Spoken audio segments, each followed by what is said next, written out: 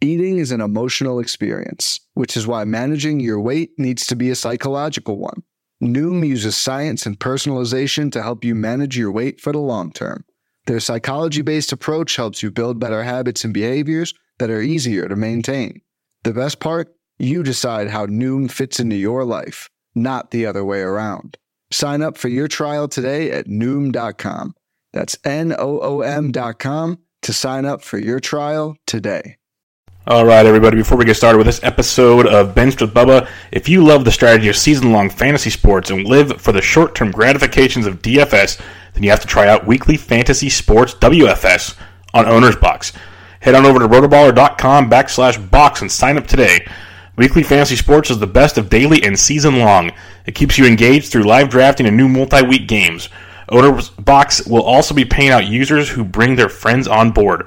Watch the real money rewards pile up through their first ever 3-tiered referral system. Add friends, create groups, and rank up to elevate the trash talk and competition to the next level. But that's not it. Owner's Box will be matching your first-time deposit of up to $500 for any depositors through January 4th. Just head on over to www.rotoballer.com/box and sign up today to claim your $500 bonus and join the new wave of weekly fantasy sports. Now, to this episode of Benched with Bubba.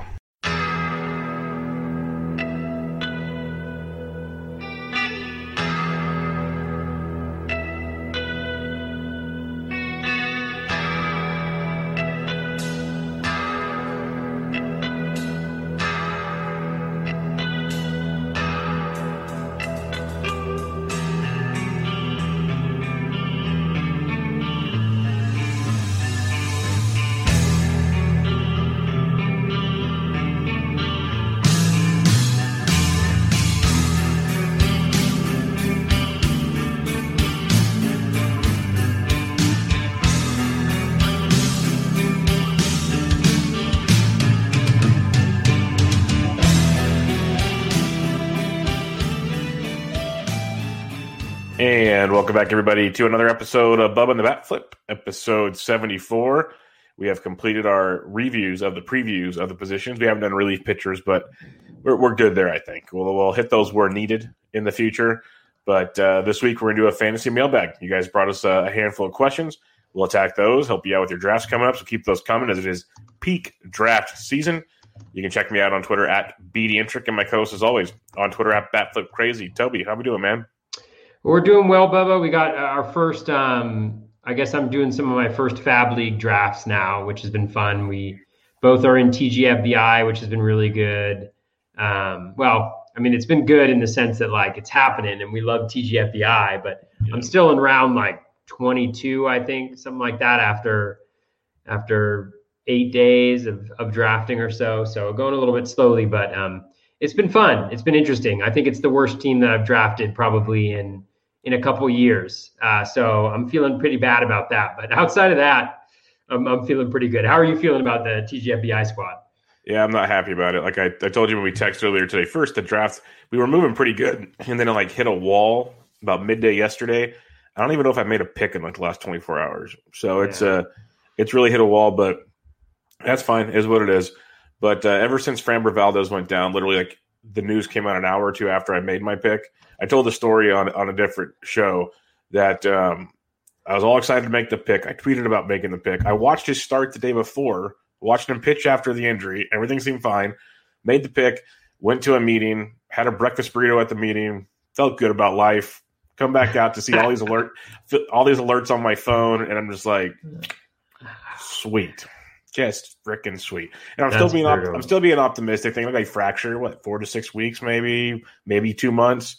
No, it's much worse than that. So yeah, fun times. So yeah, my draft, I've kind of done a few things differently than I used to, and I'm not overly thrilled about it. So we'll see how it goes.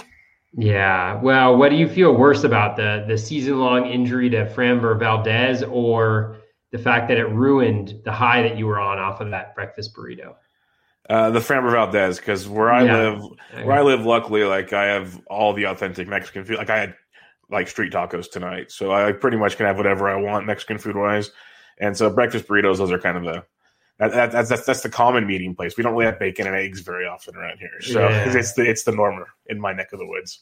But yes, it was a bummer to put it nicely. Yeah, for sure. But and then you have your Tout Wars draft and holds going. How's that going? Yeah, the Tout Wars draft and hold is going well. I think I'm executing fairly well on my plan. We'll see if the plan is a wise one or not.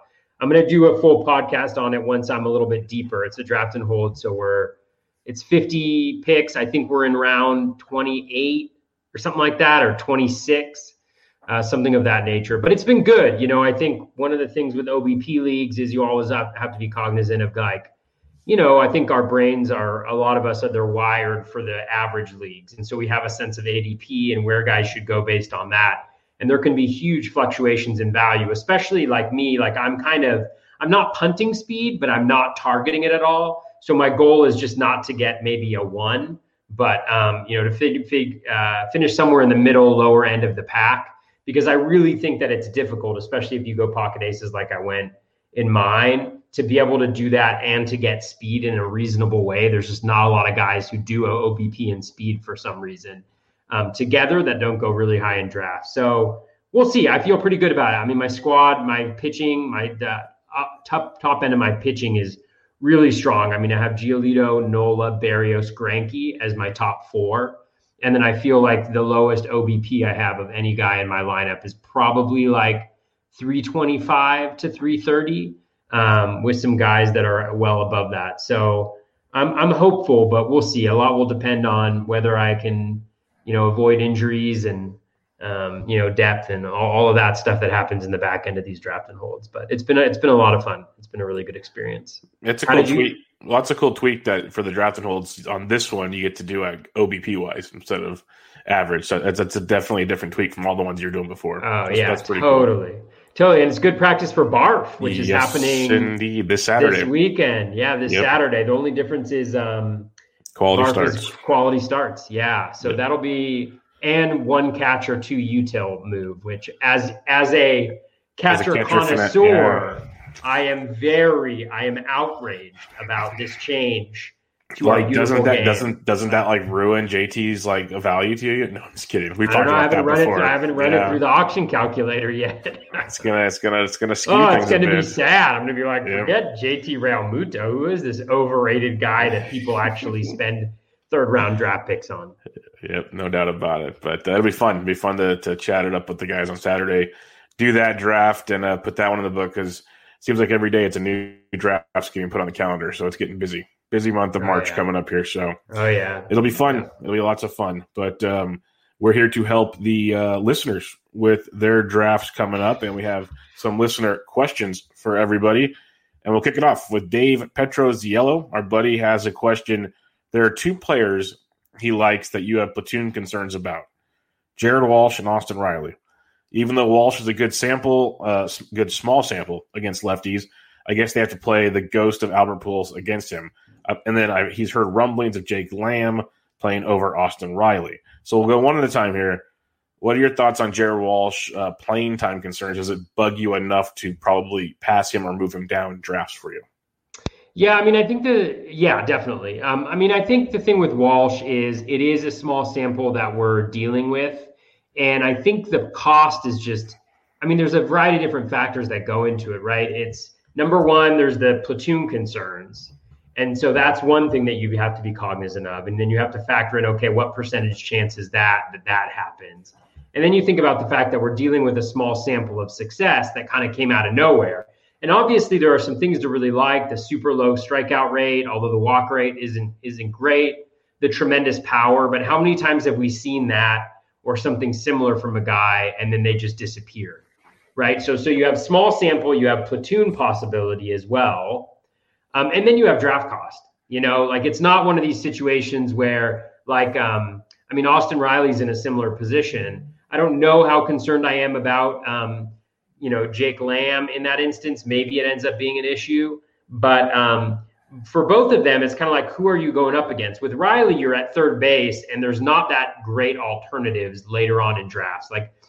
I like some of the guys like Brian Anderson and, way after that, Evan Longoria, maybe a little bit, but there's not a lot of 3rd baseman to go from. Whereas with Walsh, first base is so deep. I mean, you're taking Walsh ahead of established guys like Yuli Gurriel, like Carlos Santana, other kind of phenoms like, Nate, or maybe phenoms like Nate Lowe, and Joey Votto. And there's all these first basemen that the position is so deep.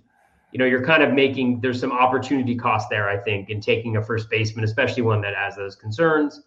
With Riley, I think the Braves want to give him a shot, and they want him to be able to do that. One of the things I was initially on Riley pretty good just because of the drop in the strikeout rate, the contact rate surged. But then I think it was Todd Zola maybe, or Jeff Zimmerman did an analysis where they were kind of looking at his exit velocity and where it was actually going. And it was actually a lot of his exit velocity increase was on ground balls and lower launch angle hits. His exit velocity, I think, on line drives and fly balls actually decreased last year. So there's a clear switch that he made, and I'm just not sure that we're going to get the same power and production that maybe we're anticipating. But again, he's young. Development curve isn't linear, so he could definitely have a breakout. He's in a good Braves lineup, but he's also going to be hitting very late in that lineup because he's one of the few questionable bats in it. So that's a very long answer to the question of I'm not really targeting either one of those guys at this point because of kind of the opportunity cost, the platoon, all of those different factors that go into it. I'd rather take Riley in that spot than Walsh just because we have a little bit more track record. We have a better lineup, that type of stuff. So that's where I'm kind of at on it. How about you? That was a great breakdown of Jared Walsh. But we'll get to Austin Riley too. But yeah. Well, I talked about Austin Riley there, didn't I? I know. I asked to do Jared Walsh first. We'll do Austin Riley. Oh, next, dude, you know me. I just go crazy. Art, thank you for the shout out on the hat. My 7-year-old asked me to wear this today. I was going to go hatless today. But. So yeah, Toby basically hit on all of it right there. That I'm not worried about the playing time either because it's more the draft price than anything for me. Jared Walsh, even the projections don't believe what we saw last year. There's going to be some definite regression in play. The power might be either with the OBP skills, the lack of swing and miss. You got to expect a little bit of a crutch back to reality on that one. And they are going to play Pujols. They're going to play Ohtani more, it looks like. So it's all going to be kind of a give and take with Walsh there. And also, if he's not towards the top of the order, it loses even more value. And that's something to keep an eye on as well. And then Austin Riley, yeah. I like Austin Riley. I think he's really a fun fantasy asset. I don't like him at pick 220. So that's a tough one as well. I won't be having either one of these guys, but if you're desperate for a third baseman, I don't hate Austin Riley. I would not be worried about Jake Lamb at all. So back to your question, playing time wise, not concerned at all. All righty. The next question at SMMS79 asks, in shallow leagues with daily changes, is either version of Ohtani, starting pitcher only, hitter only, worth a ticket? So it's a daily league change where you get Ohtani. So first off, starting pitcher only or hitter only, which of the two would you prefer? If it's a daily league, starting pitcher, hitter only, though. They're not the same position. There's two separate Ohtanis. Yeah. I would probably go with – I'm kind of somebody who likes to go after the known. And so I would probably be interested in the hitter. I just think that with the pitcher, you could get nothing. We know that. You could get nothing, or else he could struggle immensely. So I would go with the hitter because we know that when he plays and when he hits, he's really good. And so at least you get value there. And he's a very good hitter. I mean, if you extrapolate out, and to 600 plate appearance, because he's not getting close to that, you have a top bat because of the speed, because of the power, and the lineup that he's in. So I would go with the hitter if I had to choose. How about you? Yeah, 100% with you on that one. The pitcher, he's fun. Everyone's watching the fastball and everything, but show me him doing that 6 innings plus 5 every 5 days, because I haven't seen it in a while. I just haven't. I think if he has any little concern, they can just say, you know what, we're going to put on hold and hit again, because he's hitting just fine. He even hit last year when he couldn't throw. And he's a beast when he does that. So give me the hitter all day long. I know he's a great pitcher, but I got to see it. I really do. It's a tough one to at his price to trust. So at Breaking Ben _T, Ben Tid asks, if you're trying to do this is a good one. If you're trying to do pocket aces, who's the cutoff for where you abandon it and go starter to hitter instead of starter? So is this the Benjamin Tidd who's in one of my main events? Yes, this who's is asking the Benjamin me a question Tidd. about Mr. when Tidd I'm going to draft guys and when I'm not. Yeah. That's the guy. Yep. No, I'm just kidding, Ben. For me, I think there's a sweet spot for the pocket aces this year, because I think what's happening, and I'm seeing it in earlier draft boards, is that, speed is getting pushed up. Obviously, starting pitching is getting pushed up. We all know that, but people are really honing in on that speed, and it's getting pushed up, I think, even more so offensively with guys in drafts. And that's what happened to me in my current TGFBI. I don't like doing pocket aces when I draft like a DeGrom or a Cole or maybe even a Bieber, just because I think that the guys who get there, I think the last guy that I'm like super interested in getting it with pocket aces is probably Woodruff, like if he's my second guy in pocket aces. But again, it's going to change depending on like what happens in spring. But I think it's really challenging to go pocket aces. What happened to me in TGFBI is I went pocket aces, and I wasn't planning to do it. I had DeGrom, and then Buehler fell, and so I took Buehler. So I kind of went off my initial plan. And I think what was problematic about that is that all the speed guys were gone, essentially. I mean, I could have pushed up some guys, and I think, thinking about it again, maybe I would have. But, I ended up going with Eloy. And then you get back to 4 to 5, and all of the good speed average guys are gone. So you end up taking like a Baez or a Hira or something like that. And then you're just like, oh man, I don't have speed, and these guys don't help me that much in batting average. So now I'm really relying on a couple pieces to help me out later on in drafts. And if you miss those, which I happen to do, you kind of get you're in a tough place. So I think there's kind of a sweet spot. Even drafting at the turn, I think, is a little bit dangerous at this point, because I think all that speed is going to be gone at that point in time. And so you'll be left with two good hitters, but I think you'll have a hard time building out your speed if you do that. So I've got to think about it a little bit more, but I think Woodruff is kind of my cutoff a little bit. Woodruff Castillo maybe is kind of my cutoff for where I would probably, not be interested in the starting pitchers that are going after that. I just haven't been able to embrace Scherzer or Gallen or any of those guys. Yeah, Woodruff's a good cutoff point. It feels like you might not go pitcher, but you might go pitcher, batter, pitcher, or something like that. It still works out because you can Woodruff late round 2, early round 3, depending on your draft. You can pull that one off. My last bench with Bubba with John Fish, we talked about a lot of the different scenarios, the KDS, and what you can get and kind of planning out your first few picks. And a lot of it, we ended up talking about early pitching and stuff, because he's just like you and me, that especially you, and then you rubbed off on me, and then he does the same thing, is pitching heavy early because the way it dries up. So it's basically, where do you want to start? These are the pitchers you end up with. How do you feel about it type stuff. And if you pencil that kind of stuff out, it'll show you exactly where your pocket aces end pretty quickly. So that was a great pod, by the way. I enjoyed that a lot. I appreciate it. And I was going to get to one of the listener questions in the chat. We'll get to that in a minute, but it kind of follows up on that. So let me fast forward to MLB moving averages. John L., Big John Stud, asks, I've always been a wheel player, guys. I've noticed now more than ever I'm not getting those late spots via KDS. Do you think it's anecdotal, which I get, or do you think there's a more general move away from the front toward the back end? Now, the reason I want to jump to this one now is it kind of goes in line with this pitching strategy, where I think I'm finding it better to be in the back end if you want two pretty solid starting pitchers. It feels like if you're in the front end, you kind of either have to take one of the big dogs or get a bat and then hope you get two more pitchers later in rounds 2 and 3. What are you seeing when you're looking at KDS? And this will kind of go with, I think, the question for John here.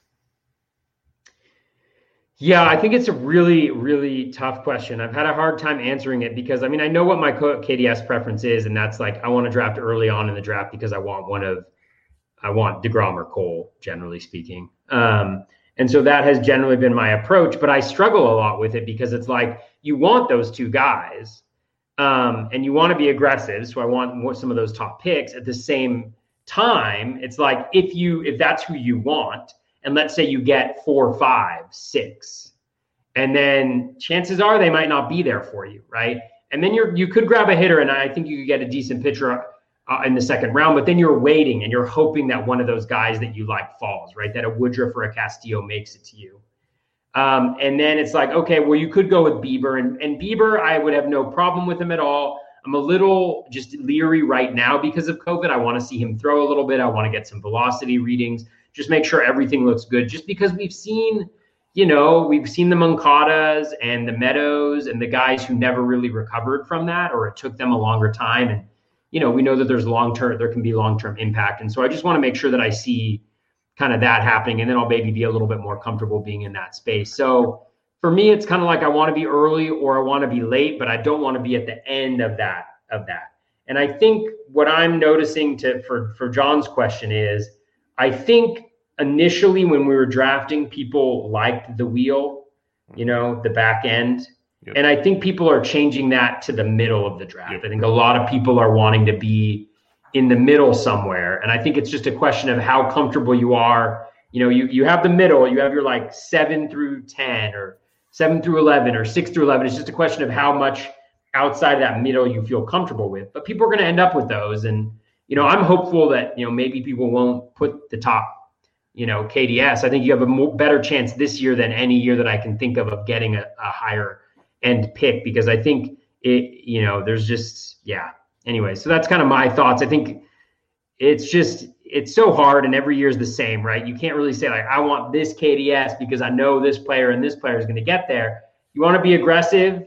You don't want to have to be passive, but at the same time, you're going to end up waiting at some point to figure out like who you're going to get. So, yeah, no doubt about it. I used to be a dead set. I want the back end wheel type stuff, like 10 or 12 to 15 area. I've talked about that many times. It forces my hand. It makes me get my guys, and a lot of different scenarios there. But as the draft season's gone on, I've been more inclined to like 6 through 8 because, and I know it's been talked about a lot, there's like 7 to 8 really good players. The 3 pitchers, 5 bats that like, if you walk out with one of those, it's great. And then you get your second pick a lot sooner type idea. And so I've been kind of gravitating that way. Obviously that limits my chances of getting Cole or DeGrom most likely. But then again, we've been watching a lot of drafts right now, and somehow they're falling in certain drafts. I guess it depends on the room you're in. Main event is not happening. So yes. we know that for sure. So the leagues Toby's worried about that is not going to happen.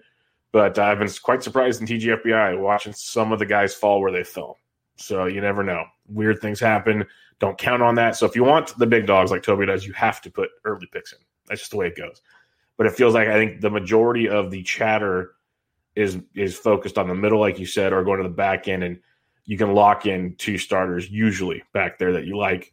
If you are a person like yourself, and that goes Woodruff and up, if you're in the back end, you can guarantee usually 2 guys. And that's kind of how some people like to wrap it up and move on. So that's what I see going on, at least these days. All right, back in the chat here, Simon asks, I just draft Crone instead. Why is Crone still going late? We'll hit on that a little more later, but I just want to let him know that his ADP as the last 2 weeks on online drafts is 195, as high as 171. When we did Battle of the Pods like a month ago, he was 328, so he's climbing up pretty good there. And then if you want a reference for TGFBI, his ADP is 203, but he's been as high as 155. So depending where you're at, he's moving up quite a bit. So don't think that's gone at quite there. And then he has another question I'll put on the screen. Where do you guys see Edwin and Franco ending up? Do you have any guesses, Toby? I don't really have any guesses. I was thinking maybe he would end up in like Oakland, initially before they signed Moreland, but they went with Moreland. And so, maybe they still have a spot for him there. I'm not sure what's going on with that. Like whether it's just that there's no interest or the demands right now contract wise are not high enough, but he looked pretty toast. Last year, again, small sample size. He looked decent the year before that, or he was fine the year before that. So I'm not really sure where he ends up. And I just don't know how much of a market there is for that type of player. Maikel Franco, I mean, honestly, I don't really, I don't really care too much where he ends up, just because I don't think he's rosterable, really. I don't think he's very good. So you are not a believer. You are not a Maikel believer. Wow. I'm not. I should probably look at the soul. That hurts the soul. Oh man, the Yeah. last thing I want to do is hurt your soul. Nah, I like Cubby Knowles saying don't believe the Baltimore smoke. That was the rumor today for Michael. Yesterday it was the Mets. It's going to be a lot of places these days. I'm just surprised he's not even on a bench somewhere, let alone hitting, because he's been able to hit for the most part. Average has not always been great, but he has power. He showed a lot of it last year in Kansas City. The Edwin thing, and maybe it's for Franco as well, no NLDH is taking half the jobs away from these guys, and that's just going to kill them. So I think that's part of it as well. Like, why would a team pay Edwin X amount of veteran money when they can have a youngster sit on the bench? Stuff like that. So yeah, that's my thoughts there. He's super replacement level. Yes, pretty much. So, all right. B.A. Burgess in the chat. He asks, Dynasty contention window opening. Who do you draft? DJ LeMahieu, Grisham, Starling Marte. You don't know this. He didn't leave you any of the stuff you usually ask for, Toby. So, well, I mean, I respond pretty similarly to all the keeper and dynasty questions I get, which is like, you will never be able to provide me with sufficient context to be able to answer that. Like, you could say in a vacuum, which player do you like more? But I don't know what the settings are. Is it 5x5? Is it OBP? What is it? Who's on your team? Like, what are your needs? Like, essentially what I would do, I would look back at the standings over the last couple years, or the last, 2019, last full season, see where teams ended up, where you think they're going to be, where do you need to finish in all of those different categories to win, and then figure out which one of those players helps you there, because these are very different profiles you're providing. Like, DJ LeMahieu, batting average galore, runs galore, decent home runs, decent RBI, not a lot of speed. In OBP, he loses a little bit of value, but the average is sufficient to buoy that OBP so that it's still really strong. Grisham, total OBP league play, right? I mean, he can be really good in average, but you're not going to bank on that. Yes, he's got speed, so he's kind of more power speed. In that particular situation, I do worry about the platooning of him against lefties, or him getting dropped in the lineup against lefties. But, oh well. And then Starling Marte is speed, batting average, power, 5-category contributor. I mean, of all those players, the one I like the most is Marte. But again, it's got to be the player. If it's your contention window, you got to know, what you need to be successful, what your team needs to be to contend and to win, and which one of those players and their profiles best fits what you need. And it's also like they don't even play the same position. So I don't know how much outfield depth you have. I don't know if you need a second baseman or a third baseman or a first baseman. So DJ LeMahieu not only improves your team overall, but also addresses a positional need. Those are just the kind of things that I would think through it. And hopefully that's helpful for kind of broader folks, instead of just answering like a specific question about one person's dynasty league. Those are some of the things that go through my mind when I'm thinking about it. Yeah, there's always a lot that goes through Toby's mind, but he's very, very accurate there on that thought, because it's true. Right. It's true, because you have OBP. What is it? If I just have to pick one guy, I'd probably go Starling Marte, but he might not be relevant to you. So it's tough. Toby said he likes Marte. I'm a Marte believer. I still get blown away that he falls in drafts. I don't understand the hate for Starling Marte. Cody Mack asked a question, and it's a little different than the norm, but he said you didn't have to answer on the pod, but I'm going to ask you anyways. Oh, God. Cody, you're brutal. You're going after my soul. Liverpool's 6-game losing streak at home would equate to a 26-game home losing streak in MLB. Is this one of the worst losing streaks in pro sports history? Also, is there a correlation between this streak and Toby's increased s'mores consumption? What portions are you most comfortable assuming? Okay, we'll go there. So we'll stick to the losing streak, and does this relate to your s'mores? Yeah. So for those of you who don't know, I mean, if you listen to the pod, Cody asked me frequent Premier League questions. I'm a big Liverpool fan. Liverpool's actually my favorite team in all sports. In all of the sports that I follow, they're really the only team that I'm like. I've never gotten involved in EPL fantasy. I've always just stuck to I follow Liverpool, and I watch every single game. Even when they're on 6-game losing streaks and the game's on at 6 a.m. against Fulham, who they promptly lose to. I have never seen a team have such a collection of injuries, poor finishing, great finishing against them and great, goalkeeping, great saves from no-name goalkeepers. Just every single thing that you can imagine has just and just a total lack of creativity and good football from that team. And it's just been brutal to watch and just go from literally in first place, title contenders, and now we're probably not going to get top 4 unless we can really turn it around. So it's been a real struggle, Cody. I hope it gives you great pleasure that the one team that I still follow in all of sports and I care passionately about is devastating my soul right now. And to be honest with you, that is why I'm increasing my s'more consumption. No, I'm increasing my s'more consumption because we got a fire pit. We got a portable fire pit, which has been really nice. And so, on the weekend nights, we'll go out there, before the kids go to bed, we'll roast some marshmallows over a propane fire, which doesn't have quite the same marshmallow roasting calorie. It's kind of funny because it's normally, you find if you know s'mores, marshmallow roasting, you go after the embers, right? You don't go after the flame, you go after the embers. There ain't no embers in a propane fire, right? So you're literally let me catch this on fire really gently. Blow it out real quick. let me catch this on fire just a little bit so that it stays golden, so that it stays brown. So that's kind of what we're doing, but it's been great. And the Girl Scout cookies, let me tell you something. The s'mores Girl Scout cookies are so underrated. I've gone my whole life living a lie. I've gone my whole life believing Thin Mints are the best. And then the Tagalongs or the peanut butter ones are the best. And then the Caramel Delights are the best. These are all the best. My whole life is a lie because the best Girl Scout cookie is the s'more cookies. It's not that they taste like s'mores. There's just something delicious. When you bite into them, there's graham cracker in the middle, but it's not regular graham cracker. This is Girl Scout cookie caliber graham cracker. You bite into it and it's chocolate on the outside, but there's a ribbon of white frosting and you're not sure what it is, but whatever it is adds something special. So I made a s'more that was 2 s'mores Girl Scout cookies on the outside, marshmallow on the inside with a Reese's peanut butter cup in the middle. Outstanding. And it was fantastic. It was absolutely superb. So Cody, yes, that got me through the weekend after losing to a team that's going to get relegated. It's entertaining to me watching your s'mores tweets because I don't remember the last time I actually brought a box of Girl Scout cookies home. It's been years. So I didn't even know s'mores existed. This caramel one, I don't know what you're talking about. Thin Mints, Tagalongs, the peanut butter, those are my go-to. So I guess I'm going to have to figure this out one way or another and reinvent the wheel here.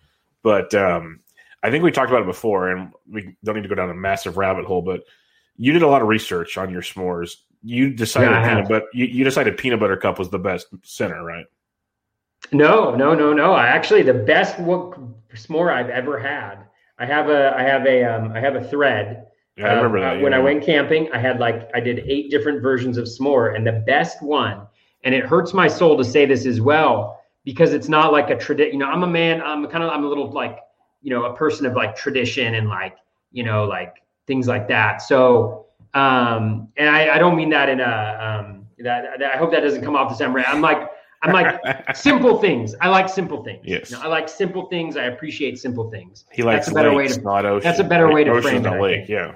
Yeah, exactly. I like oceans, not lakes. Yep, I mean, lakes freak me out. How long has that water just been standing there collecting dirt mosquitoes. And little animals and mosquitoes? Yeah, in them for sure. Or rivers. I mean, rivers are moving bodies of water. Beautiful, actually, the way they meander and they carve into valleys and stuff. We could get into a longer thing about that. But with the s'mores, the best one I had was mint Kit Kat, actually. It was graham cracker, mint Kit Kat with marshmallow. And it was just the Kit Kat, you can imagine the texture is really good. It's because it's firm but crispy. And then, the s'more is just soft and chewy.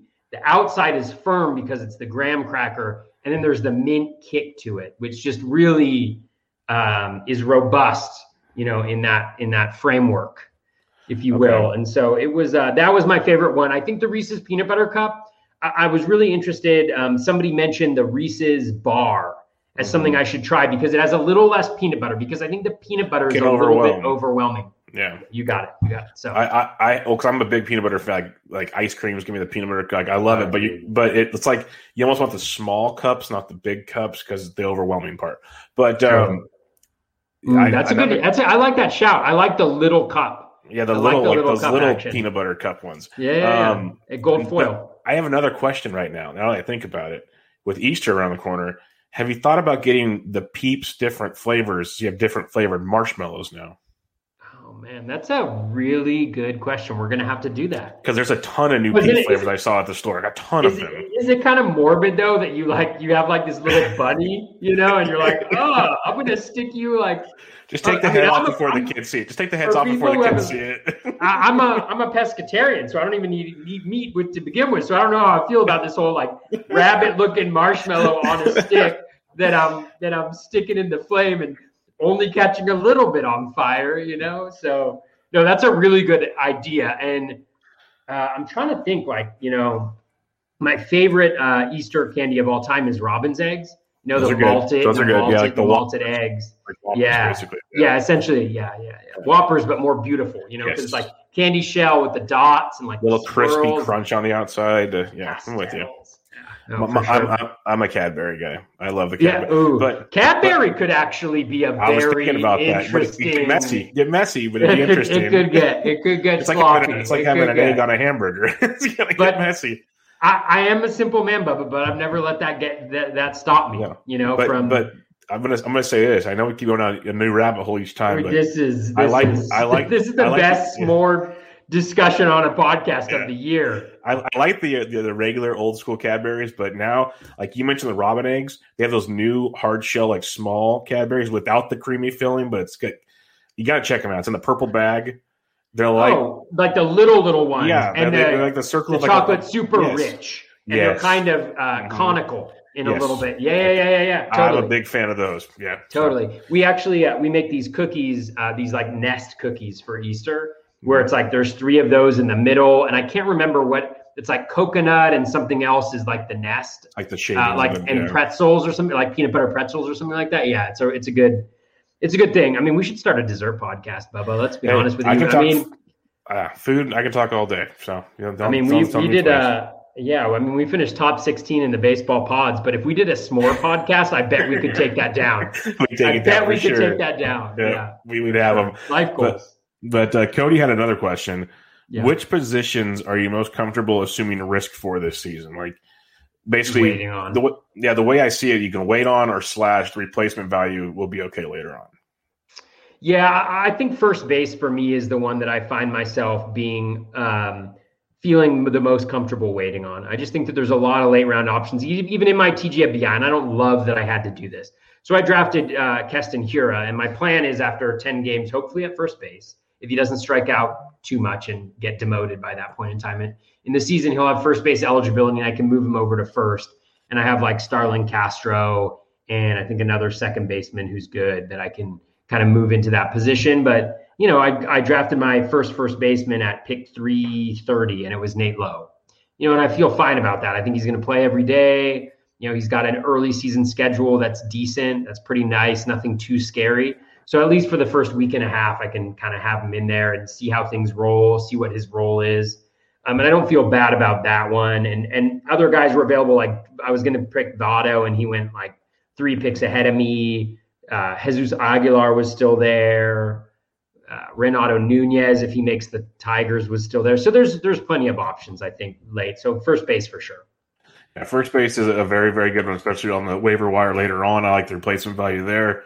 Outfield, you can always say that on because outfield is super deep, but it just feels like I tell myself I'm going to wait on outfield every time, and I take like 4 outfielders early because just the 5 category guys are so good. It's hard to just sit there and pass them for like a third baseman or a second. Like I got this like stud outfielder. I got Jose Altuve. Like Altuve's fun and all, and he can help you out in like the 9th round, but this outfielder's got strong potential 2020 upside. It's like, what am I doing here? So, no, it's hard to pass it up, honestly. Yeah. So that's been my problem.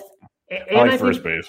And I think it is becoming increasingly more difficult too, because as speed gets pushed up, the guys that really have speed who are left over are the outfielders. Yep. So what you're seeing is like, I mean, partially because he may lead off, but I think Robles is kind of moving up draft boards pretty quickly here. Mm-hmm. I'm interested to see. I mean, Tavares actually. I've got super exposure to Leote, and I am a little bit nervous because spring training doesn't matter.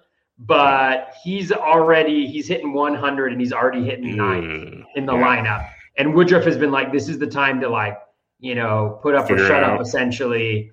And now he's batting ninth because he's not doing it. He struck out 3 times in one game and looked awful at the plate. So I'm kind of like, if this doesn't work out, I'm going to be trying to win with not a lot of speed. So you tried. The thing is, you always try to cut corners, and I tried to do that in TGFBI. You try to cut corners.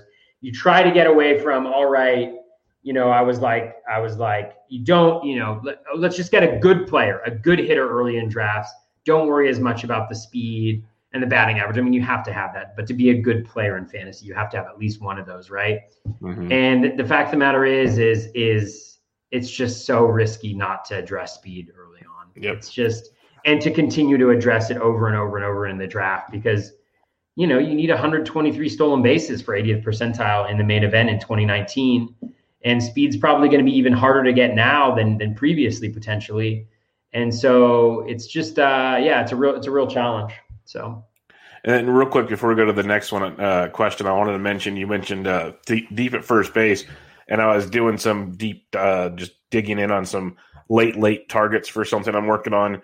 And I looked into Joey Votto because you mentioned him. And it's like it's not sexy. You're just waiting for him to retire. It's like he had a rough go a couple years ago, but last year we saw some of the old Joey back, and he's at 339. And we always say OBP is great, because he's like 350 and above year after year. He's over 400 for 4 straight years. All the projections have him over 360, which is outstanding at pick 339. But every projection site has him at least 20 homers, close to 80 RBIs.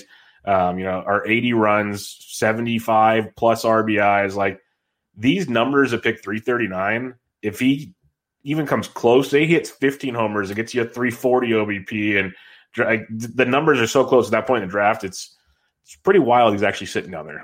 It took me a second to look at it going, I'm still cautious because of his age. I'm waiting for the shoe to drop, but at pick 339, you drop him. He doesn't crush you at all. So it was just intriguing seeing that kind of player profile. There's a ton of outfielders I've looked at. If you're not worried about OBP, if you want just an average league, a ton of outfielders have a very similar profile, about 150 to 200 picks ahead of him. Yeah. So just keep that in mind when you're doing your drafts. You mentioned Joey Votto, so I wanted to at least throw that shout out there real quick. It was kind of you mentioned that he made changes to his swing to try to hit the ball harder, and you can see that his max exit velo was actually 3 miles per hour harder last year than in any previous season that they've collected StatCast data on. And you can see it at the barrel increase and all of that stuff. So there's seriously a change. I don't know if the average is going to be there like it has in the past, but like you mentioned in OBP leagues, I drafted him in tout, drafted hold. He's in my util. I have him. I have Josh Bell. I have Anthony Rizzo are my 3 first basemen that are in my starting lineup. Because that's just pretty much what my team is just first baseman profiles essentially. But yeah, I mean, I think, and he's going to play, I think. So I feel pretty good. I am bummed out. I missed out on him on TGFBI. I think that would have been a real nice score for me that late in a draft. But kudos to whoever snagged him in front of me by a few picks. Yeah, I'm going to keep my eye on him for sure. Much more intriguing than I once thought. Joe G at Joe G 414. He asked 12-team 6x6 roto, choose or coin flip, and he mentioned it's runs, home runs, RBIs, average, OPS, stolen base. So those are 6. Basically, OPS thrown into the mix. So essentially, counting home runs twice. Basically, that's why I kind of thought it was an interesting addition. I think a lot of people do that for 6x6, but I always find it interesting, because it's one component of OPS is obviously slugging, and it's kind of another power metric that you're counting. Yeah. So which one of these two, Josh Bell or Paul Goldschmidt? In an OPS league, Goldschmidt for me. I mean, Goldschmidt is money in an OBP league, even more so than batting average, because with batting average, you're not worried he's going to be a sink in batting average, but he may not be the elite guy that he used to be. Whereas an OBP, I mean, his walk rate is 14% or something like that.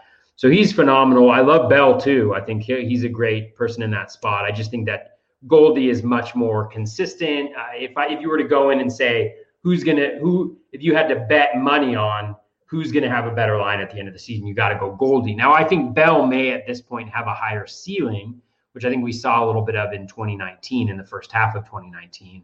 I don't know if Goldie still has that ceiling, but I think you would go with Goldie in that particular instance. Yep, totally agree. Carlos Correa or Marcus Semien? It's Semien for me. But Semien. What about, pretty easy. I mean, are we still talking about Carlos Correa? Isn't he replacement level at this point? Don't tell Vlad Sedler. I'm just kidding. I know. Vlad goes after JTR. I'll go after Correa. Although I will point out that Vlad and I agree on a lot of things. We always joke around about like how we disagree at the early on in drafts, but we're always kind of after similar players at the back end, and generally we finish pretty close to each other in the standings. So, and his last one, I'm thinking it's Pete Alonso or Eloy Jimenez. I'll take Eloy. What about you? Oh, Eloy for sure. Just assuming it's a batting average. Oh, this is the 6x6 OPS? Yeah. It's closer than I think. Who is it, Eloy or Alonso? Alonso, yeah. Yes. I would have to run that. I'd have to figure that out. I would go to the auction calculator, put in your league settings, and just see who. For a lot of keeper questions and stuff like that, I would highly recommend that people do that. Like obviously, and you can account for inflation in that and stuff. But even if you don't account for inflation, do that. Check out what the values are in a vacuum with your league settings. Who is worth more? What is the dollar value? Because that can give you a sense of like, is this keeper worth it at its cost? If you're in an auction and you're paying like a certain price for it, like use that tool. I think that's phenomenal. I'd actually have to look at that because Eloy is really god awful OBP wise. I mean, he takes a huge drop. He's barely top 100, I think, in OBP leagues when you enter it, because he strikes out like 3 or 4% of the time.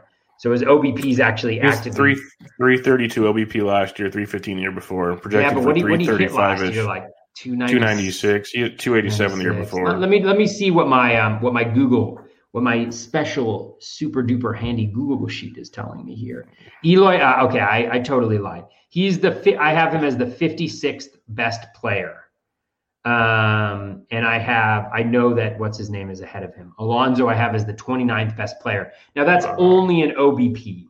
That's 5x5 OBP. So you obviously have average as something. So Eloy is going to help you out. So I still think Eloy probably carries the day. But I think Alonso, especially in OBP leagues, don't sleep on him because I think he's a phenomenal guy if you aren't targeting speed early on. Well, give me one more. I'm just clicking on this real quick. All right, let's see what Pete Alonso auction calculator with OPS. OPS, I just clicked on OPS. So if I didn't do it all with ATC projections, Pete Alonso's $19. And if you run Eloy Jimenez in this format, he's $24.60. Okay. So there you go. ATC projections. You have your answer. Bubba coming through there for you. So we'll see if that works. It'll be interesting to see that. So that's the closest one of the three. Let's put it that way. That's interesting. The next question we have is also from Joe G. Nick Solak or Gavin Lux? For me, it's Solak. Mm-hmm. I think because of playing time, I think the batting average speed combination from Solak, I think the projections underrate his speed. I mean, if you look what he's done so far in his major league career, he's pretty quick. He's on a Rangers team. I think that's going to run a lot. I mean, they have Kiner Falefa, they have Solak, they have Tavares if he makes the team and is still in the lineup. So they have a lot of speed. I think they're going to run, and I also think Solak. I mean, the power is not going to be great, but I definitely think he could go 15-20, and then he also has the really good contact skills where he could hit. He could hit you 280 to 300. In the right situation. So I actually, I've kind of gone on a little bit of a roller coaster with Solak, where it's like. Earlier in the season, I kind of liked him, and then I was a little bit more down on him, and now I'm kind of into him again, just because I do think he's priced well in drafts. The draft cost is I think pretty nice for the skill set that he provides. sets. And he's one of the last guys that can get you that skill set. Yeah, no, I'm with you there. The biggest thing, like you mentioned at the beginning, Gavin Luck's playing time is a concern. Now, lately, rumors have come out that he might play a little more, especially even against lefties.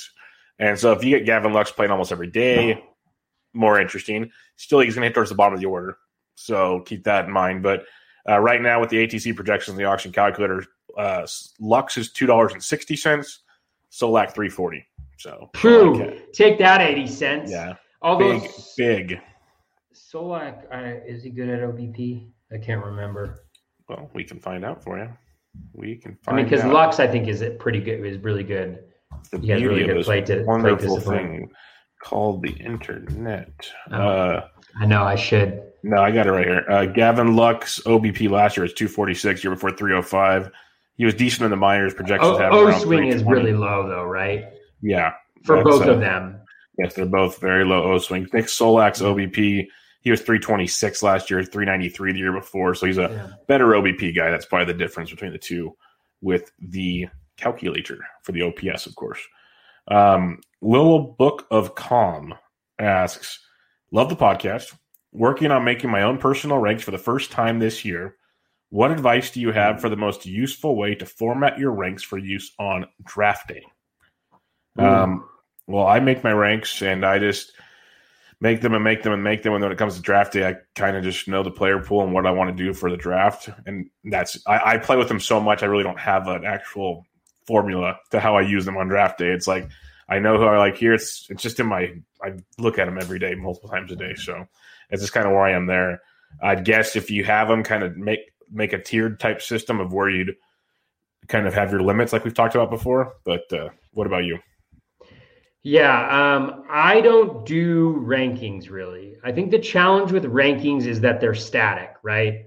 Mm-hmm. You create these rankings and they're there, but the moment you take your first player, you need those rankings to be dynamic because their value overall is fine. And I guess this is one of my critiques overall of kind of like quote unquote value drafting or only thinking about that, like going just by your valuations even. Is that yes, those should be accounted for within the process that you develop or the rankings or the valuations that you develop. They should take into consideration all those things. But at the same time, and again, depending on league context, and oftentimes I'm thinking through the lens of kind of like an overall competition in the NFBC, but like they really need to be dynamic because the moment you take a player, the moment you start taking players, the value of the players later on in the draft change. For you, their value to you and your team change because you need more speed, or you need less speed, or you need this profile, or you need that profile. And that's the thing about a team is it's a dynamic thing. Like we think about it as these static 14 players that we put into it. And I've never been able to articulate this well, so I'm probably going to do a bad job of it anyways. But we think about it as this static thing, but it's not. It's dynamic. Like the different decisions that you make, and whether it's injuries or matchups that you play, and like the way that you move it around and the flexibility that it has, all those things are valuable. So not even from the standpoint of the stats that the player gives you, but like when you draft an early speed guy, let's say you draft like who's a guy that you could push up that's like a batting average speed guy, like whoever it is. Whit Merrifield. Let's say you're like Whit Merrifield's going pick 42, and you're like, screw it, I'm going to take Whit Merrifield at 32, and you're like, my valuations say he's not worth that. They say that he's worth. He's the 43rd best player, or my rankings say that. Well, yeah, that may be the case. But also let's take into consideration that the fact that you make that pick changes who's available to you later on in your draft, changes who's available for you to attack value later on, or to just have the flexibility to take the guy you want, right? And not feel like you're being forced into taking a certain type of player, a certain player ahead of different players that maybe you wouldn't in another situation. And so I think that to me, or just for the sake of balance, right? Like to know that you have that anchor already in batting average and stolen bases for you. Like I think there's tremendous value in doing that isn't captured in a ranking system or evaluation system, but in the flexibility that your team has not only because of the batting average and stolen bases, but also because Witt is multi-position eligibility. And maybe you're like, I'll never use him in the outfield. I'm using him in the outfield in some of my teams just because later on I was like, damn, there's like really good second baseman, and I'm just going to snag him, and I'm just going to put him in the outfield, and that's fine, So I just think that that's my major criticism of rankings in general, is that they aren't dynamic, and that I think is how we need to be thinking about the draft, as like your team is something dynamic that changes with every pick. Who fits and what their value is, I think changes based on where you're kind of drafting them. So that's kind of my general philosophy and why I don't go by rankings. I do think that they're helpful to identify maybe differences between where the market values somebody and where you value them to be able to attack that, most certainly. But again, not as the be all end all of when you should take a player in a draft. Yeah, no, they're just kind of points. That's why we say, and I emphasize a lot, just know the player pool, because you might have X amount of guys still ranked higher than someone, but this other position's dropping quick, or this stat category is dropping quick. So if you go off your rankings, you're going to get screwed. So you got to be able to adjust. Our buddy David Mendelson, who we'll be talking to 2 nights from now, I believe. Thursday night. Yep, Thursday night. Oh, Thursday man. night. Battle Roy. Yep. Yeah. It's the first time we're tag teaming that show, and I'm undefeated, so I'm planning on leaving. Bubba are you 2-0 or 3-0? 2-0. Plan on being 3-0. You're already forecasting it. It's going to be 3-0. Bubba's 2-0. I'm 1-1. Mm-hmm. And we're going to face off in the game that they do. It's going to be heated. It is on. And you're super good at trivia. I've seen you in the trivia room before. And I would put the odds. I don't know betting odds at all, but I would put you as a heavy favorite in this. I just want to say, not to put too many expectations on your shoulders or anything like that. It depends on what the category is. I talked to Art and some other guys. I said, if you get too statistical, Toby's got the upper hand. If you keep it kind of blank and history, hey, I didn't tell them what they're doing. I said, if you do, this is how if we keep it like blank and just old school history, I probably have the upper hand. So it depends on how you want to. Do you guys hear this? Bubba is lobbying the people who are making the game on his behalf. I mean, this isn't the Hunger Games, all right? This isn't the Hunger Games where we're like, there's all this politics and, things going on in the background. I'm just here to play a game. I'm just here. I'm a simple person. I like my s'mores. I like playing games for fun. Bubba, you're just taking it to a whole different level. I don't know. There's a reason why we don't play board games that often in my house anymore. I'm too competitive. But David Mendelson, he asks, if someone were to play intro music for introducing friends on their podcast, what would be their song choices? Those friends both being hosts of this fine show. So I think he's asking about potential intro songs. It's like, let's just say it this way. If you were coming up to bat in the major leagues, what would your intro song be? Oh, I don't know. That's a really good question. Oh, you want to know what it would be? Know what it would be? It would be Mastermind by Deltron 3030. I don't know do you know that song at all? If I heard it, maybe the name does not ring a bell now. I'll bring it up on my phone and I'll play it into the speakers here. What would yours be? It would like my intro to Benched with Bubba is my favorite Metallica song. So that could be one. It's either that or I'd have to get some old 80s hip hop just to bump the place up. But I think I would probably go with Sanitarium by Metallica. Some Metallica song, it depends, but I just love what they can do. So it gets the juices flowing. That like AC/DC, those type of songs, but Metallica would probably be one of mine. But okay, ready? Tough. Here would be mine. Let me see if it plays. It might. Oh shoot, my kid's listening to lullabies on our Spotify channel, so I can't play it. So no problem. I won't play it. I wonder if I could get it up here. But the other song that comes to mind actually is Teenage Wasteland. Just because I love the intro. I love the intro. I remember actually there was an A's player that had it on his as his walk-up song, and I heard it and I was like, oh my God, I want that. Let me see it. Let me see if you can hear this. Teenage Wasteland, that's good. Could you hear that? No, you couldn't hear it because it's going into my earphones and it's playing a commercial. Anyways, everybody look up Deltron 3030. Maybe I'll add it to this, through Anchor because they let us use Spotify songs. So we'll see what we can come together. But I thought one that would be kind of funny for us is why can't we be friends? During the competition. That'd be good for the competition. That'd be good. Be friends? Yeah, that would be a little funny. So there you go. That'd be real good. Aaron R., he asks, what have been your biggest takeaways from early spring training as it relates to player valuation? For him, Andrew Vaughn has gotten a lot more interesting with his hot start on the chance he sticks in the majors out of spring training. So any specific player or just thing in general that has stood out to you so far? Not really. I'm really trying to take everything that happens in spring training with a grain of salt. What I do look at religiously are velocity readings. And so I definitely pay attention to those. I do have some questions about the quality of the readings that we're getting, like via StatCast. Mm-hmm. There's some of them where I'm just like the Tigers, a lot of their pitchers seem to be, have high, like Casey Mize's fastball is like 2.5 miles per hour faster than it was before. And so I'm just like, I don't know. And then I think Jose Cisnero in the same game had a really high fastball. So I'm just not sure how much to put into those, honestly. I want to see it happen consistently. Like Means, they were like, oh, he's 93, 95. And then he pitched at a StatCast stadium and he was 92-1, And so it's just stuff like that where you're like, I'm not sure how much to take into it. So again, we're still early in spring training. A lot of the pitchers are not the best pitchers. A lot of the lineups are not the best lineups.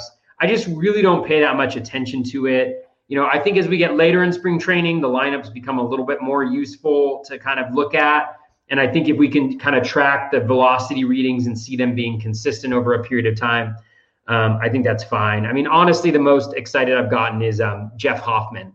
And somebody thought I wasn't like really tweeting about Jeff Hoffman. They're like, I knew you really were. Jeff. I knew you I'm were. like, yeah, I'm really tweeting about Jeff Hoffman. I'm talking about Jeff Hoffman all the time. Come on, people. One of his targets. And then Jake Halusker tweets me back and is like, guess what, buddy? I got a lot more higher like percentage shares than you do of Jeff Hoffman. And I thought I was the Jeff Hoffman truther. Thought I was the only one out there. And Jake Halusker's just like drops it on me. But yeah, I mean, he was like 96-1 on average. I think he had, 6 swinging strikes and 30 some odd pitches, 4 strikeouts in 3 innings with 1 hit given up or something like that, So those are the types of things I get excited about, more so than like, the guys that are maybe supposed to be good. So even with a guy like Andrew Vaughn, again, I don't know who he was hitting off of when he was doing really well, but I think they want to see consistency. So if he can continue that throughout spring training, maybe it's something. But still, like if he doesn't sign a contract, then he's probably going to be in the minors at least for, whatever the first month of the season or whatever it is these days, the first 3 weeks. Yeah, no, the velocity things are nice. I am curious how they're not consistent and how do we not have StatCast in every stadium because, we get certain games where we get all the numbers, or even the exit velocities and stuff, and it's great. And then you see this other game where this dude did an absolute moonshot and you have no idea what took place. It was just like, oh, that's great. That's fun. Was it just Arizona's 100 degrees or was it because they actually threw hard? And the wind too. I mean, people were talking about the wind today and just like everything going for a home run. Like Yelich hit a ball that was like a pop-up and it just kept going. Yeah, it's crazy. But so that's big. I do check out Mike Curlin's lineup takeaways just for the consistency and maybe where guys are penciled in at positions and stuff. It's still early, like you said, but I think these guys are trying to get it figured out. Like Brendan Rodgers, for instance, he's played pretty much every day at second base. It's like, that's interesting to me. Like that can still change. That's interesting because it's not Garrett Hampson. Garrett Hampson's playing center field almost every day, not Sam Hilliard. So it's just like little things like that are interesting. We had a chat on Twitter today. Gurriel, he's been hitting into the 4th, 5th spot for the Jays almost every day. But today he was also playing first base. And then a report came out that they want to play him more at first base this season. So that changes eligibility. So that's interesting to me. But the other thing I really want to see, though, is there's a lot of players that are having good starts, but how real is Joey Gallo, who has 5 home runs already? Like, I understand that's what he does, but are we getting more 2019 Joey Gallo? Or what are we getting here? So that's interesting. And one I'm buying back into because we talked about COVID guys. Austin Meadows looks good again. He looks really good again. Like he's striking out only a couple times. He's hitting for average. He's walking. He's hitting with power. That's one that means a lot to me. Like seeing that kind of stuff. We talked about it like a month ago or so. Like, hey, we need to see certain guys. He looks good again. And I drafted him in a league. I'm moving him up things where I didn't have him before. That's a big one for me. Stuff like that. So, especially if he's hitting leadoff too. I mean, Yes. the RBI against run lefties too. thing. He's hitting against lefties also. Like, it's a big one. Yeah, I mean that's a really good example where it's more of a health. It's more kind of like, okay, show me that you look good again, because we knew something was off last year. I haven't paid that much attention to Moncada. I know he stole a base, which I think is really nice early on. I mean, actually, I think Jeff Zimmerman's done some research that actually shows that guys who steal bases in spring training, it's either guys who steal bases in spring training or teams that steal bases in spring training. It's actually not a great indicator, but I think a decent indicator of what they'll do during that season. Yeah, he's mentioned he feels a lot better. And like another takeaway, if you wish, for these early lineups, they've had him and Lubov at the top and Adam Eaton at the bottom in like every game. So that's interesting. Lubov in the 2-hole. That's a lot of plate appearances with the god awful average he's going to. Yeah, that's why. I'm just kidding. I get it. I don't think he should be hitting up there either. But as long as Moncada's up there, we can live with that. So that was my concern. Keep Moncada up there. Well, and the challenge with Lubov too is, I mean, he had that injury that a lot of people point to, and they're like, so I haven't been able to go after him. But God, if he's hitting high in that lineup, I mean, it could be really, really good, So it's changing my thoughts on some things. No, more to monitor. No. John Glesser asks us, can long-term freeze? So it's okay. So what he's doing, he can long-term freeze these players. That you can keep them for 3 years at escalating costs of $5, $10, and $15. So each year they go up $5. 3 players in my league. Off this bunch, then you don't know the conditions of the league, Toby. Right. Which 3 would you choose? The catcher, Will Smith, Tommy Edman, Lux, Biggio, Gurriel, Lourdes, Ohtani the hitter, Ohtani the pitcher, Giolito, or Meadows. So you get to keep 3 of that long list. I'll start with Giolito. Yeah, that stood out like a sore thumb. Give me Giolito. Meadows, if he's healthy. It all depends, though. What's their prices? I mean, Meadows, I think, is consistently really good. Yeah, it's like if it's OBP or batting average, has a huge impact. I mean, Biggio and OBP is a totally different story than how much these guys cost right now? Lourdes and a batting average versus Lourdes and an OBP is a totally different thing. So I think, assuming it's a batting average league, because that's what people predominantly do, I'd probably say Giolito, Meadows. Who are the other guys? And Gurriel? Will Smith, Edman, Lux, Biggio, Gurriel, Ohtani. Yeah, Ohtani hitter, Ohtani pitcher, interesting, but man, there's just so many question marks with him. Yeah, and is it a daily for Ohtani? Yeah. I would go with Meadows, Gurriel, and Giolito, just assuming it's a batting average league. I'm with you. And like I said, another big factor is how much do they cost right now, so we know what the increase in rates are. How much money does your league have? I mean, these are the things. Is that like who's supposed to be in the pool? Is it a super deep keeper league or dynasty league where there's not going to be very many good guys in the pool, or are there a lot of good players, right? Because that a lot depends. Because sometimes what you can actually do is you can keep the guy, you can keep a guy and then just draft the other guy in the draft, exactly. Things like that. Do you have an early pick? Yeah, go ahead and go get him for a lot cheaper without the penalty. So yeah, exactly. So keep the dollar Gavin Lux maybe, and then get Giolito without the $5 penalty or something. There you go. Yeah. So there's a lot of factors in this, and again, when you provide the keeper, never to criticize, because feel free to ask us any question anytime, but it's always really, really helpful to provide as much context as possible, because really all of these keeper and dynasty league decisions they aren't vacuums, and there's so much context that impacts player value and strategy and things like that it's just really hard to answer them, even if we are given a full context, because there's so many league dynamics that you just can't explain in written word. All right. I think this individual, one Scott Genstead. He asks, it's a hard one. Yeah, he asks, if you had to pick one for each, who rises the most and who falls the most from their recent ADP in the main event drafts, non-injured players. I'll start it off for you. We'll start with first who rises, and then we'll do falls second. So who rises the most? We kind of spitballed some earlier that really intrigued me, but I guess if I'm going to go who's the farthest down with the most rise potential, because Kroenke is going to keep rising. We talked about that.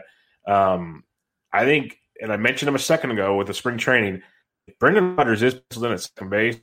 He's going to climb up draft boards. like really, really climb up draft boards.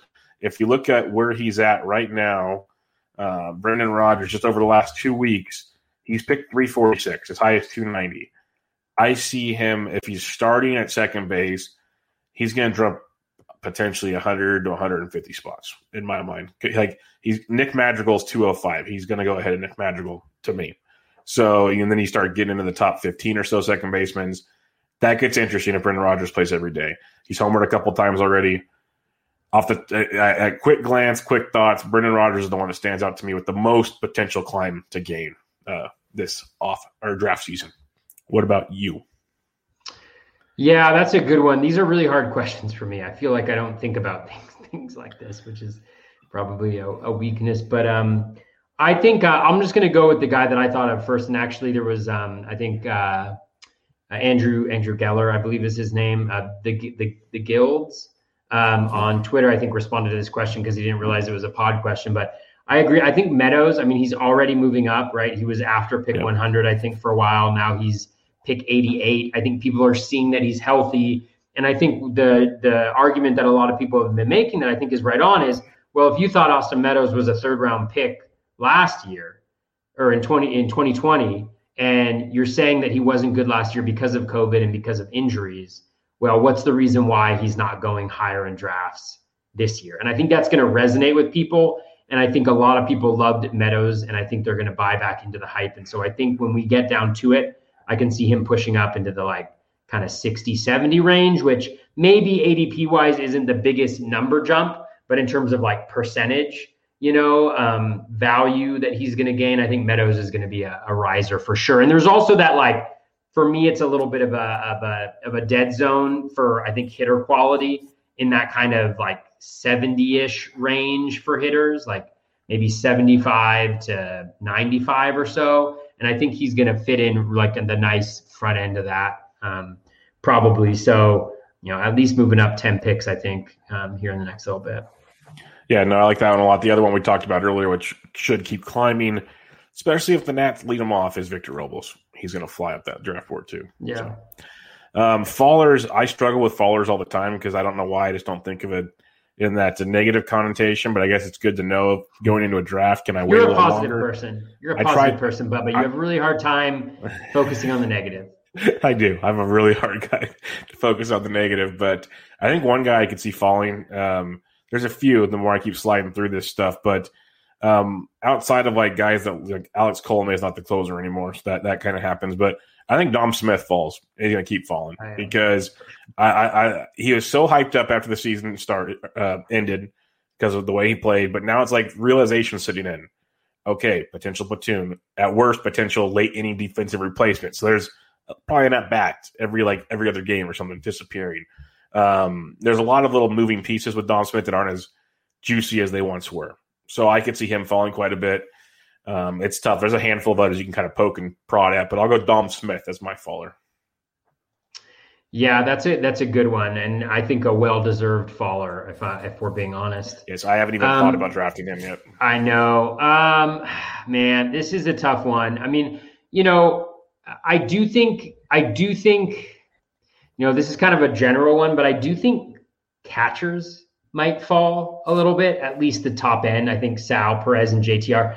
Obviously, JTR is a little bit injury related, but I think it's one thing you have to really believe in catchers, right? To draft them that high.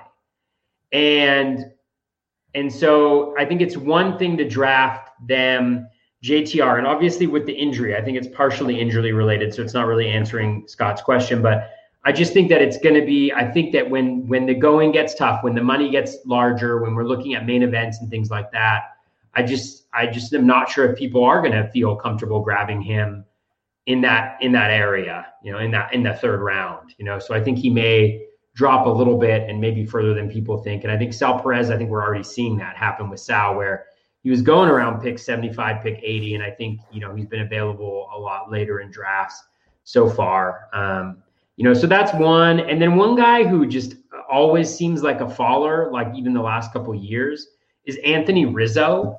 Anthony Rizzo, it just seems like nobody really likes Anthony Rizzo. Like everything's good about it. Like everything's fine. It's not like he's super old or, you're worried about anything, like the skills deteriorated that much. Like there's actually reasons to like him, but he just seems like a guy who just exists. And at some point in draft, people are like, Anthony Rizzo's available here, so I think I'm going to snag him. And I think it might just be because, there's like this dynamic where you're like, after Goldie goes, you're like, well, I might as well just wait on first baseman until much later. And then maybe you're like, your interest is piqued maybe by a Rizzo or a Josh Bell. But outside of those guys, you're just like, I'll just pick Carlos Santana or Yuli Gurriel or, whoever it is later on in draft. So maybe that's the reason why he falls. But I can already see it happening a little bit. I think he's like, his ADP is like 118 or 114 over the last little bit, where he was in the 90s before. And I can see that continuing to happen. So those are some guys that kind of jump out. But again, I'm probably not that. Bubba's much better at this piece of it than I am in terms of just like monitoring ADP and knowing who's following and the trend. So I'd listen to him and not me. The catcher one's interesting. I think Will Smith also, with all the Austin Barnes talk, Smith's going to keep falling. I think it's a serious concern too. So. I would not pick Will Smith for sure. I haven't drafted him at all. And again, I mean, the skills are out of this world. Yep. I mean, they're absolutely fantastic, but we're talking about probably, maybe like a 150 to 200 plate appearance difference, an entire 2020 season difference between him and, JTR if he's healthy, and Sal Perez, who are the two guys that are going ahead of them. And even like Yasmani Grandal too, right? Because the White Sox now, without EE there, they can put him at DH, or put him at first base and Abreu at they can mix and move around a little bit. So, yep, will be quite interesting. Steven Yeomans asks, how much would you be willing to pay in a 15-team mixed roto auction for Ohtani, $260 budget, daily lineups, 14 hitters, 9 pitchers? You get to use him as a hitter and a pitcher, basically over $40, since you can play him at starting pitcher, say Monday, and DH Tuesday to Sunday. So it's daily leagues. Oh, man. He counts as both. How much would you pay for him? Because that's an interesting question. But, again, I'm concerned about the pitching part. I just really am. I wouldn't sell out for it. Yeah, I wouldn't even know where to start in terms of creating a valuation for that. And the calculator won't help with this because they have them separate. I know. So I can't help you what there. do you say, 15-team league, though? Yeah, 15-team, $260 budget. Like, basically, he says over $40. You'd have to think about it. He's basically 2 players in one. Yeah. Yeah, I think he'd probably got to be in the 50, I don't really do auctions either. But like, so if you look at like, say, AL Labor, I think like Bieber and Cole, I think went for like 38, 39 or something like that. So say $40 there. That was AL only. So, well, I can do the auction calculator for all pitchers. I'm looking at it here. I wish I could. Well, let me just see. Like DeGrom's $40. DeGrom's 40-80 and just a standard 5x5 roto with $260 budget. So over 40, you got to go 50 or 60 almost. I really don't know. I don't want to give you one because I don't feel comfortable enough with knowing what the auction value for him would be. But so what I would do is essentially, so he's currently projected by ATC for 444 plate appearances with a 261 batting average, 19 home runs, 13 stolen bases, 60 runs, 62 RBI. So essentially you're going to be able to, in a daily league, probably, get up to 650 plate appearances from that particular spot in your lineup. So take 200 plate appearances of maybe even more than 650, honestly, like in a daily league, if there's no limits on how many times you can play a certain position, you add 200 plate appearances of, replacement level to him. So you're talking about a guy, let's just say for the sake of it, who's hitting 260 with 25 home runs, 85 runs, 85 RBI, and 15 stolen bases. And then on top of that, you potentially get, an ace starting, a really good starting pitcher. So I don't know. It's so hard to calculate that, but hopefully this analysis, and has been helpful. Well, I'd say this much. He asked if it was over $40. I'd say yes for sure. It's over $40. Yeah. If DeGrom's 40-80, I'd say yes. I'm just trying to look through here because he's on these the auction calculator. He did not come up in pitching. I know it's really difficult actually in the auction calculator because he's also a DH. But when I look up the projections, I can't just look up ATC only, so I have to scroll through a bunch of different ones. That's what I'm trying to do, and it's being a bit of a hassle here. But I'm just trying to spitball in my head if I could combine the two price tags, but it's being trickier. So yeah, I'm not gonna waste their time any longer. But I'd say yes, over $40 for sure. It's probably, if you're in a competitive league, I wouldn't be shocked if it creeps into the 60s, to be honest. So just be aware if you want them, it's going to get pricey. James at James_AG1 asks, player outside the top 50 with the best chance to return first round value next season. Outside the top 50 to return first round value. So top 15 value. You're going to need a guy with stolen bases. I would say I figured you pick like a guy with power, and a guy who could get right you there, 54 stolen bases as well. Who's that, Vlad Jr.? No, 54. Randy. If he is what they say he is. Randy could definitely be it. Yeah. A Javi Baez. I think Javi or Gleyber Torres is interesting too. If he actually shows back up, he can pop back. The hard thing with him is the speed. Yep, but if he even gives you 10 steals, that could be interesting. What if it's Zach Plesac just to make everybody squirm? No, don't say that. Those would be kind of the guys that I would highlight probably. The only other one, I agree with those. I think Arozarena has got a great chance at it. Javi, a guy that everyone should know by now I'm pretty high on. If he does steal bags, I think Yohan Moncada deserves discussion up there.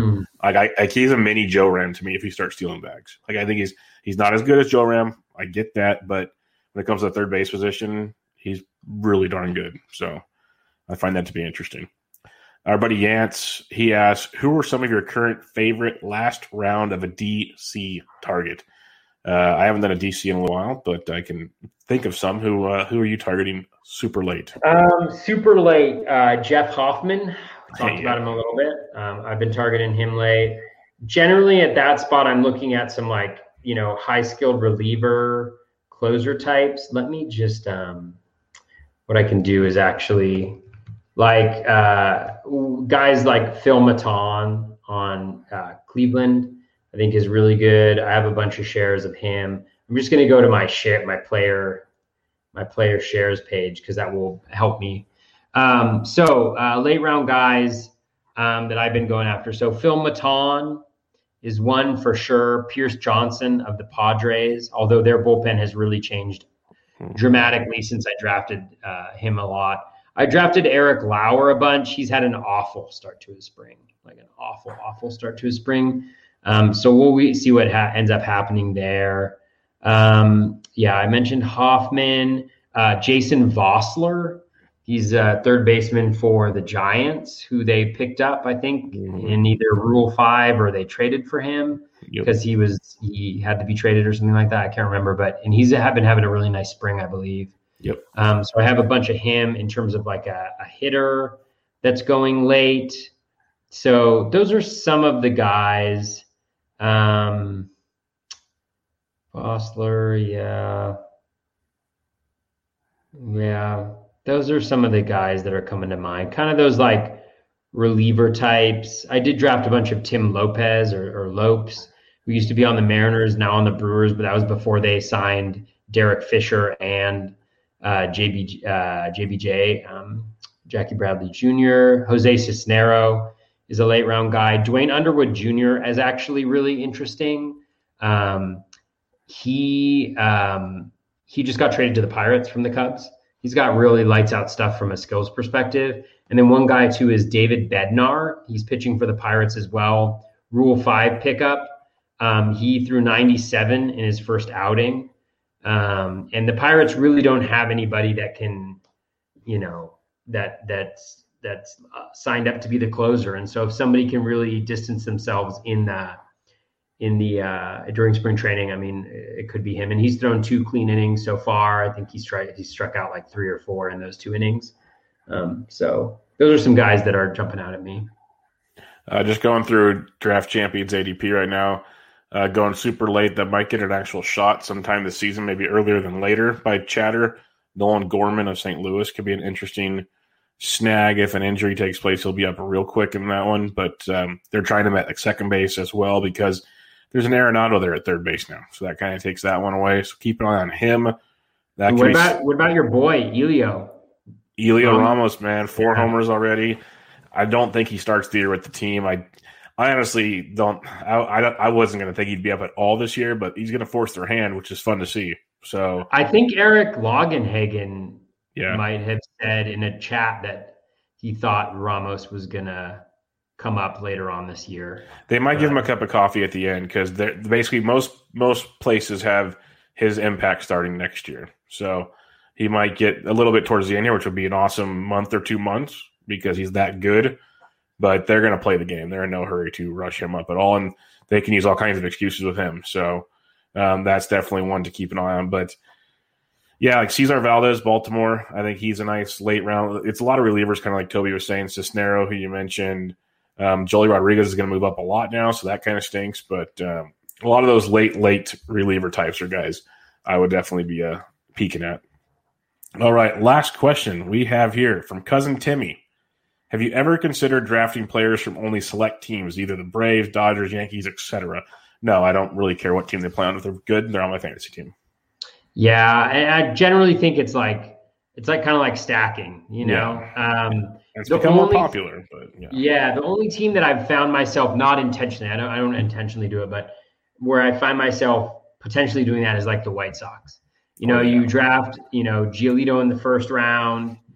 Or second round. In the third round, you get like Tim Anderson, or you get Louis Robert, or Robert. And then you get like Jose Abreu. I think I have one team where I started like Giolito, Anderson, and then Abreu's also on it.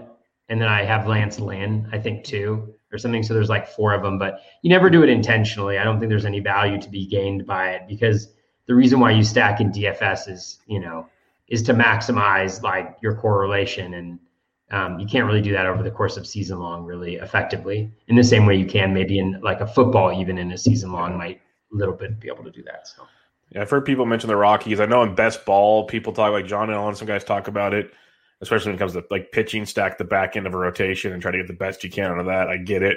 But for a redraft like we're talking about, I don't do it intentionally either.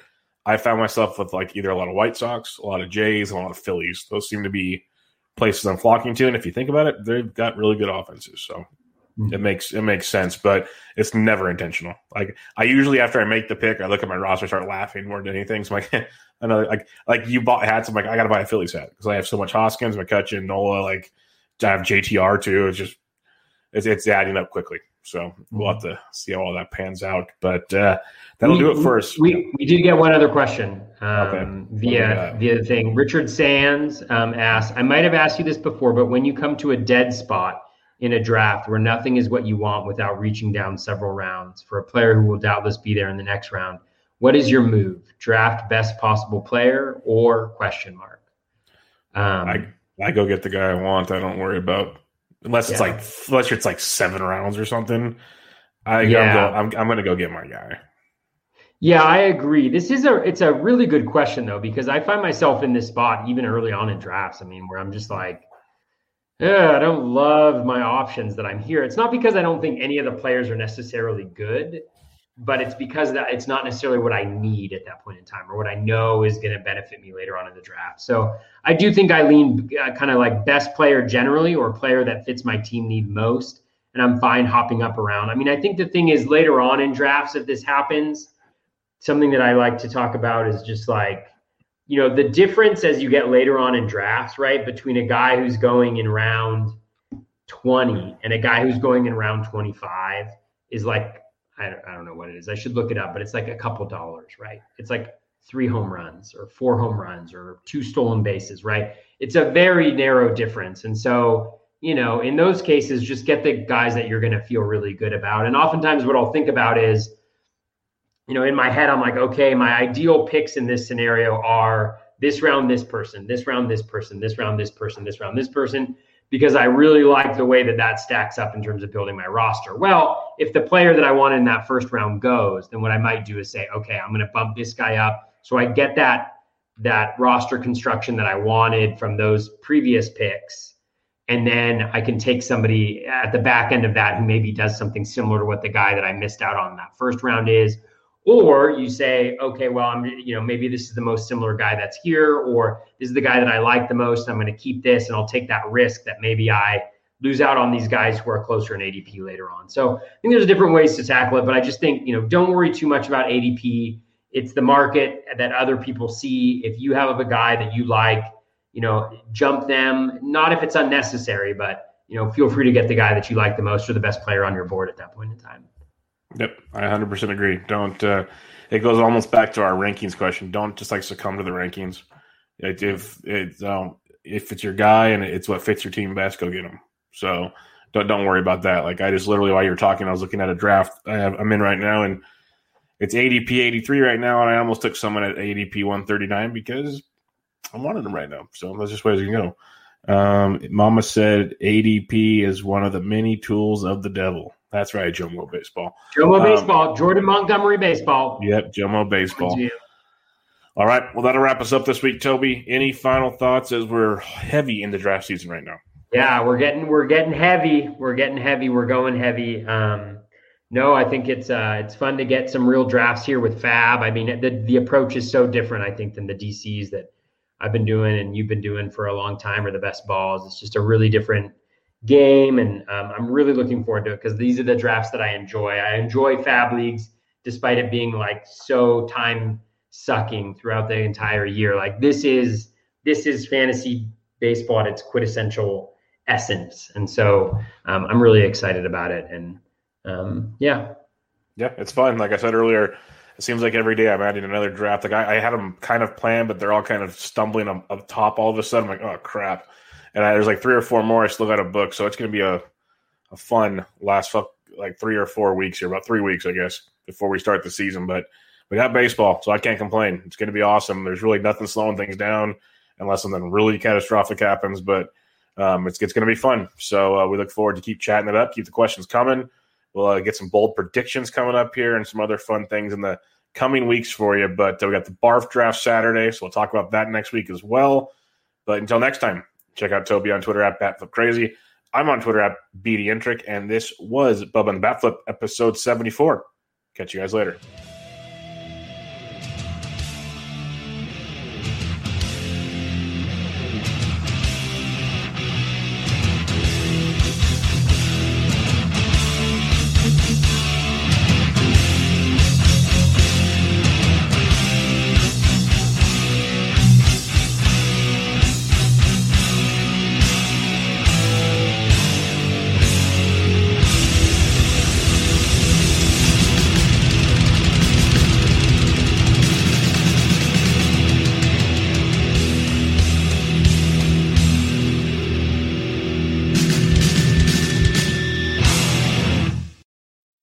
Life's better with an auto policy from American Family Insurance.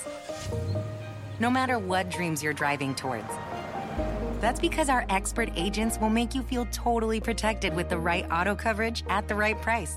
You'll also save up to 23% when you bundle auto with home. American Family Insurance.